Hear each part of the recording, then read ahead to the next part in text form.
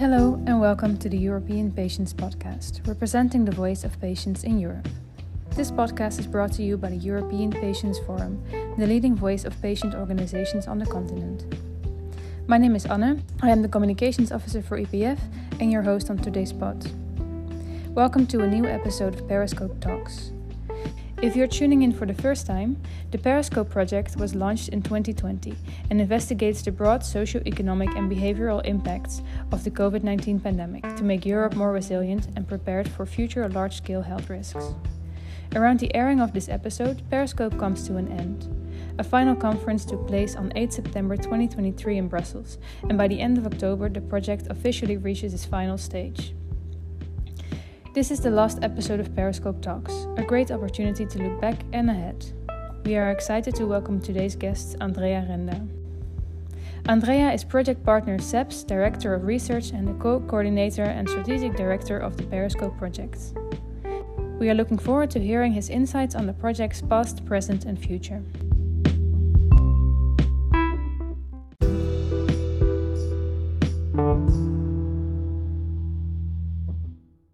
Hi, Andrea. Welcome to the podcast. Can you take us back to the drawing table of PERISCOPE? What sparked the idea for the project in light of the emerging global pandemic of 2019?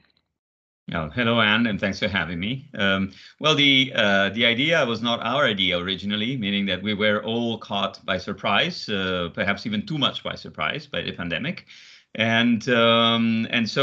I work for a think tank and for universities, and like many other colleagues, we were actually thinking, what are we going to do over the coming months? Meaning, are we going to reorient all our research to try and see what is going on here? Because this is likely to be so big and so massive that we don't even know if the stuff that we normally do, for example, studying technology policy or studying public health in more normal settings is going to be useful at all, right?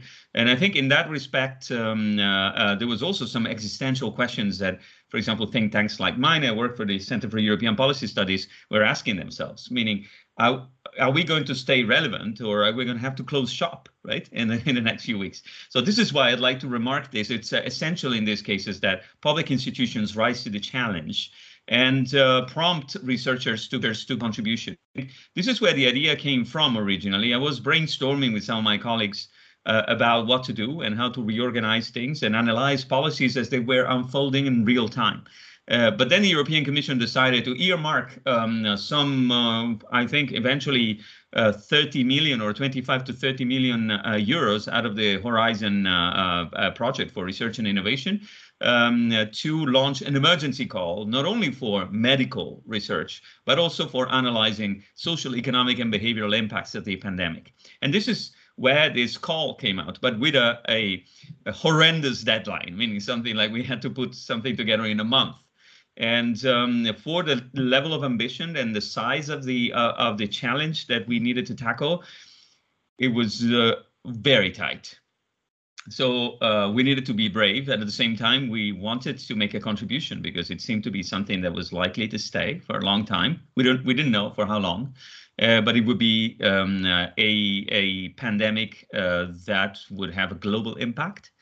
And it would have a massive impact not only on the lives of citizens and individuals around the world, but also on the economy and society. So we decided to join forces in this respect initially with my friend already at that time, Paolo Giudici from the University of Pavia. We had been together in a task force on artificial intelligence, and that we had joined as independent experts advising the Italian government. But we had become friends and colleagues, academic colleagues, and we decided to give it a try. And so we started, co-opting and bringing together a bigger group and building also on the basis of the rather vague call for expressions of interest and proposals, a project that ended up in just 2-3 weeks, counting 32 partners. For a budget, we went for the big ticket item that we covered the whole call, and we asked for 10 million euros because we wanted to do something that would be all encompassing and so we really leverage complementary expertise. And this is how we ended up building something that originally was called Pandora, then Pand something. I don't even remember all the names. And eventually we landed on PERISCOPE. And the idea of looking at pandemics and epidemics, looking at the future of fast decision making under emergency circumstances, working with data, working with qualitative research, working with experiments, working with basically almost all the research methods that we knew of, to make an impact and a good contribution. So this is how the idea came about. But this is an idea that you can put, they say, into meaningful use only if you have an extensive network, which is pre-existing, obviously, because you need to make it work immediately. So I think it's a good example also of how institutions, not only academics, can respond when they are prepared. And to some extent, we were prepared because we had the contacts, we had the idea, we had the ability to develop, also from past experience, large-scale research projects. And this is how Periscope came about. Seeing as it came together quite in an ad hoc way, if I understand correctly, how do you look at some of the main goals that you had for the project, and also how do you look back on them, knowing now what has been developed and realized? Well, the goals that we had for the project were somehow defined under uncertainty, right? You can only imagine. During 2020, you try to build a project and you don't know whether after 6 months the pandemic will be over, or whether at the end of the project the pandemic will still be on. And almost for the whole duration of the project, the pandemic has been there.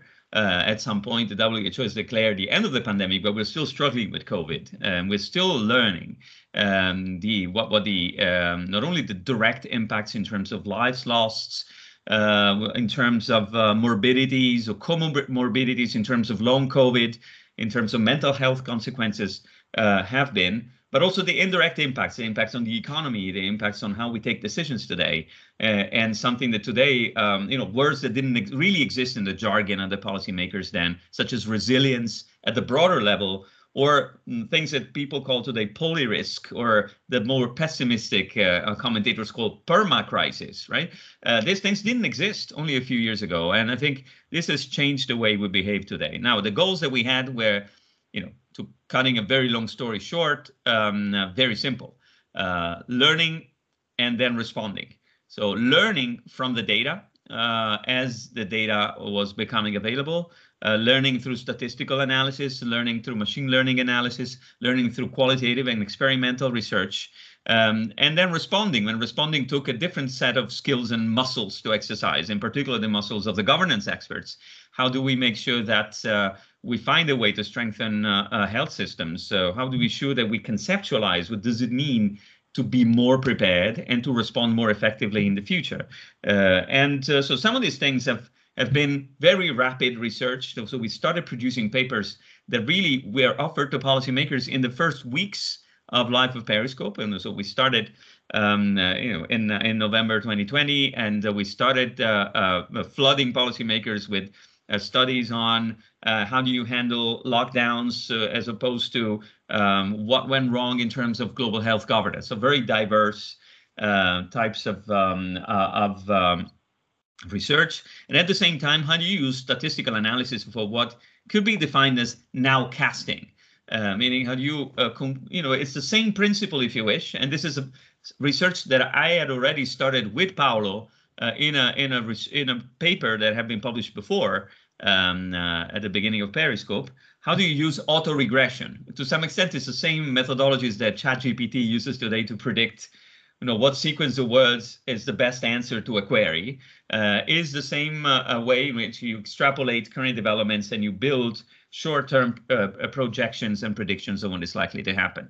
So what we wanted to do is exploring various ways to learn from the data, build this data atlas, provide, so scanning for the needs of policymakers, and then providing materials to help them take better decisions in the course of the COVID-19 pandemic, but also for future epidemics and pandemics, and then build a sort of an overall body of knowledge on how do you respond. And I think we've gone quite a long way there. I mean, no single project will ever solve all the problems of something that has ended up becoming a huge and a massive pandemic. Certainly the most deadly and most impactful and disruptive pandemic of the past century. But so we couldn't know this. But I think Periscope has offered a number of unique insights to policymakers, And to some extent, we haven't even fully capitalized on those insights as we speak. So we will continue to disseminate some of these findings and lessons learned going forward. And I can, give examples, of course. Yeah. One thing that I think stands out is understanding what's the difference between the actual problems that have emerged in the handling of the pandemic at the global level and their root causes. So one thing is to say, okay, there has been a lack of communication or timely communication, perhaps from Wuhan to the rest of the world. There has been a series of problems in understanding the modes of transmission of the pandemic. There have been a little bit of a hiccup in measuring preparedness with respect to what actually happened. There's been a variety of approaches to mask diplomacy, closure of borders, and stuff like this that have hit severely the possibility, in particular in the EU, to respond to the pandemic. These are actual problems that have emerged in the mechanics of the immediate response to the pandemic. It's a different thing to say, let's go back to the roots and think that perhaps our health systems were not fully ready because for years, and in particular for the decade after the financial crisis, the development of an economic thinking on how member states in the European Union should contribute to the Stability and Growth Pact of the EU, these had led many member states to actually dry out to the bone their health systems, cutting costs and not preserving that redundancy, that ability to respond, that versatility in the competences of the personnel in health and the workforce, meaning all those things were root problems that if you don't go back to them, you're never going to solve this problem for the next time it presents itself. And so what was the ability of governments to have a degree of situational awareness in terms of, for example, engaging in foresight or horizon scanning? Some of us today engage, and we are engaged in a side project to teach the ECDC, the European Center for Disease Prevention and Control in Stockholm, how to do better foresight for next and upcoming infectious diseases. Some of the partners in PERISCOPE are actually busy with this other project at the moment. So this is one example. The second example is when you put in place complex decision making that is supposed to unpack trade-offs, such as should we lock down the economy? Are we creating mental health problems, isolation, and even loss of jobs and closure of businesses and so on and so forth? When we adopt these decisions, are we imposing these decisions from the top down? When we choose about a lockdown or how to take up medical countermeasures, when we communicate information about the importance of vaccination, do we do this in the same way from a capital of a country throughout the territory, or we try to reach out to the specific communities, getting to know what's the best way to trigger the dynamics of communication and the level of authority that would then lead to better trust in science? And so, for example, the idea of social infrastructure that has come out of PERISCOPE, and in particular from our partners at the London School of Economics, but also us at CEPS and the Karolinska Institute, Federation of European Academies of Medicine, and the same in some circumstances, the European Patients Forum, Mental Health Europe, they've been participating. The idea that you need to pre-map and have awareness of what the social infrastructure is at the community level, because this is the way you will maximize the uptake of the potential countermeasures that you try to push forward.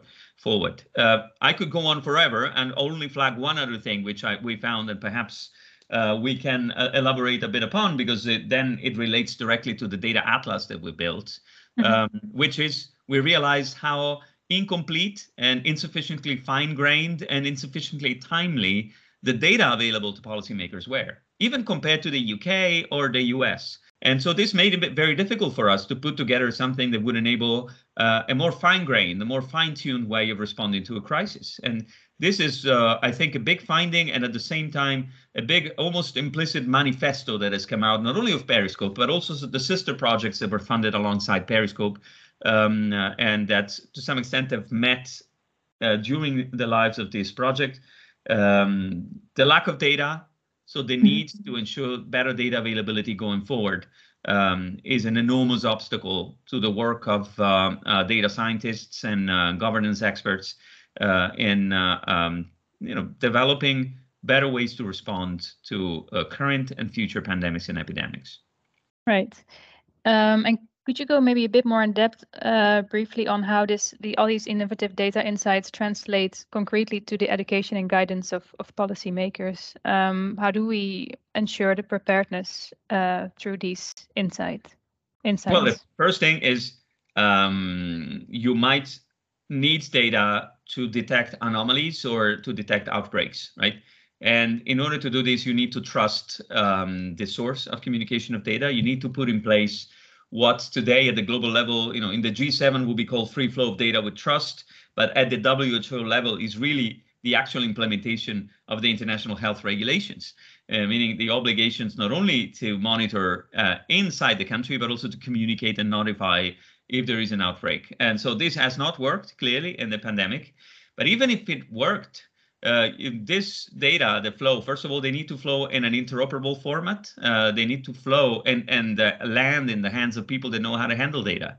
And now to put data together at the very moment of detection of a potential outbreak, that could be then an epidemic or eventually a public health emergency of international concern. And this is not something that we knew how to do at that moment. Now, that said, even when you start responding to this, or you start maybe first with so-called non-medical countermeasures, like border closures, if any, or lockdowns, non-pharmaceutical interventions, you need to be able to monitor whether these are having effects. So you might need a lot more data, like mobility data, traffic data, cell phone data, many of these others. And there was no governance in place for public authorities to get a hold of this data. There was no governance mechanism in place or obligation to deliver this data in a format that could be then pooled and integrated with other data.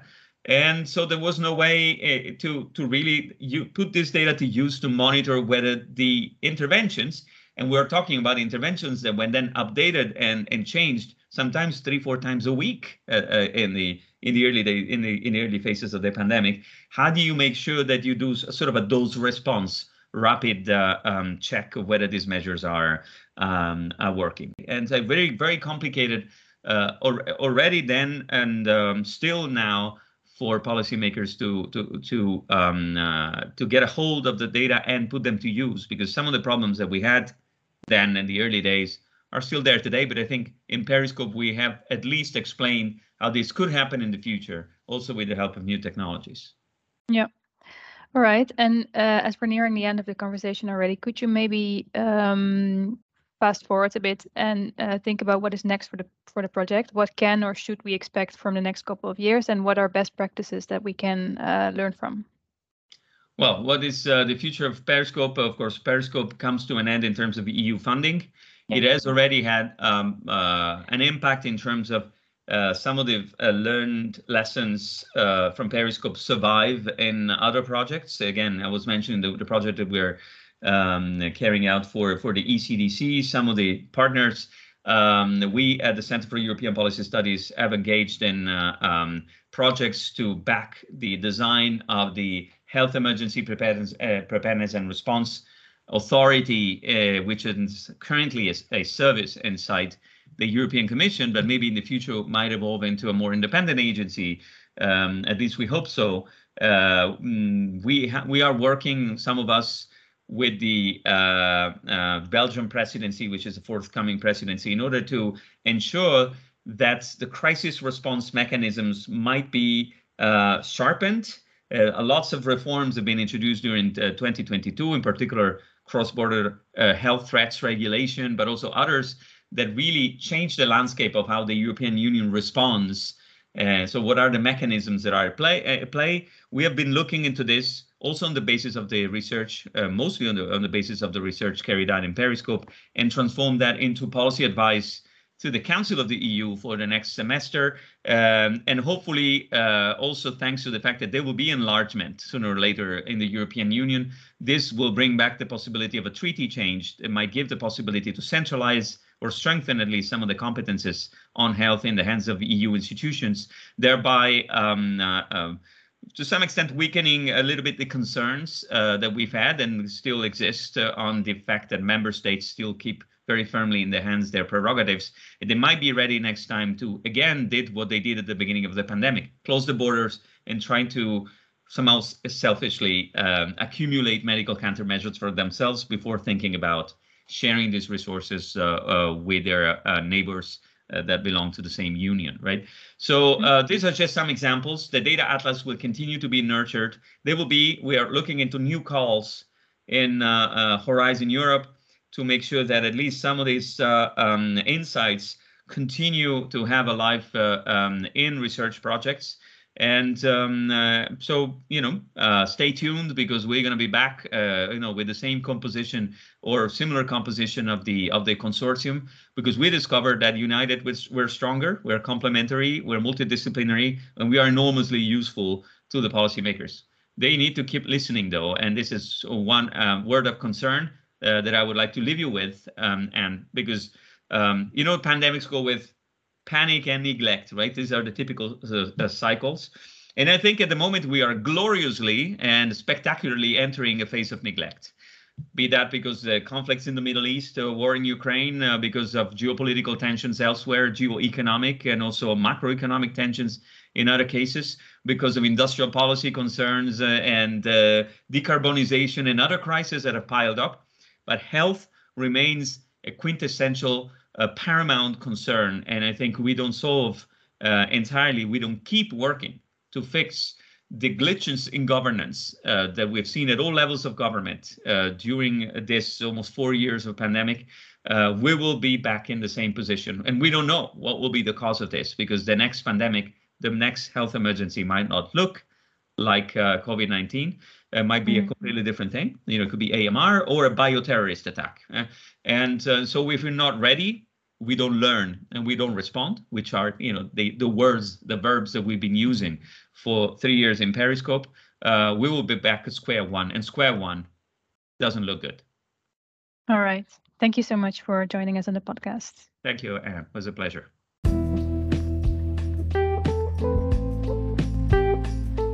Many thanks once again to Andrea Renda for joining us today. As the aftermath of the COVID-19 pandemic is still reverberating across Europe and beyond, the Periscope project has uncovered valuable insights into the multifaceted impact of COVID-19 and has offered practical measures to pave the way for a more resilient and prepared continent. The lessons learned from COVID-19 must serve as a blueprint for building stronger, more interconnected public health systems across Europe. We are the European Patients Forum, the leading voice of patient organizations in Europe with 79 members across the continent. Thank you all for tuning in to today's episode of Periscope Talks.